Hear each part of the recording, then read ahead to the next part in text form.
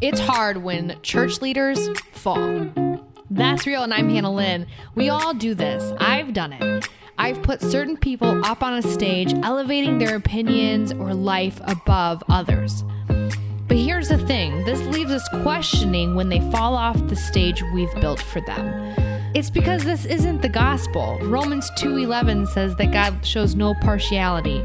And Romans 3:23 says that we've all sinned and we all needed a savior and we're all being sanctified. The gospel message is that through Christ we are all equal. That leader is a sinner saved by grace, just like you and I are. The worst thing we can do is to let a fallen leader affect our relationship with the only one who should be elevated, God.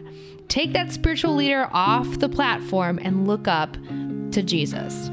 Well, that's real. And I'm Hannah Lynn. More on social media at That's Real Radio.